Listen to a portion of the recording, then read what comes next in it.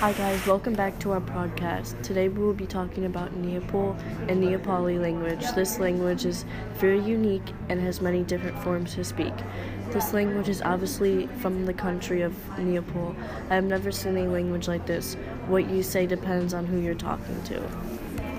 Some basic phrases. You may have heard these words before, maybe not. Hello and goodbye in Nepal are namaste. And the word nice is acha.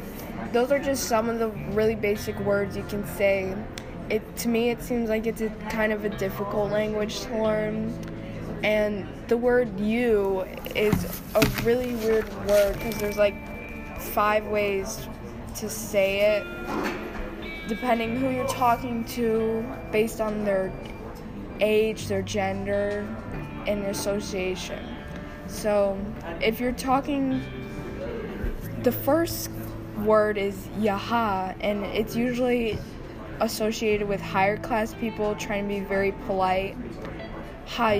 Yor is still trying to be polite, but usually a woman talking to her husband. Tapai is the most common form to say you. It's used in everyday conversations, like how are you, and like that.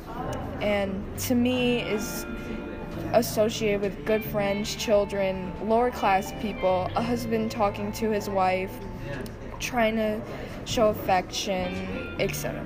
And ta is usually for animals, young children, low status people, someone you want to fight with, or weirdly enough, someone you have good respect for or good affection for. So many of the words are like that, and it's not like that in English, so if you're trying to learn this language, it could probably be difficult for you.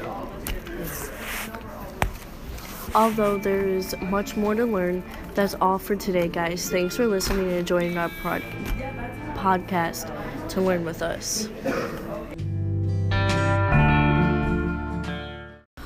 Also, to add, I think Nepal is a very unique language, but I think if you tried to be in the country, it would be particularly difficult to learn. It doesn't seem that easy, and it shocks me how people can have that as like their native language, because there's so many different words, so many different parts of the language that I'm really impressed with how it all comes together.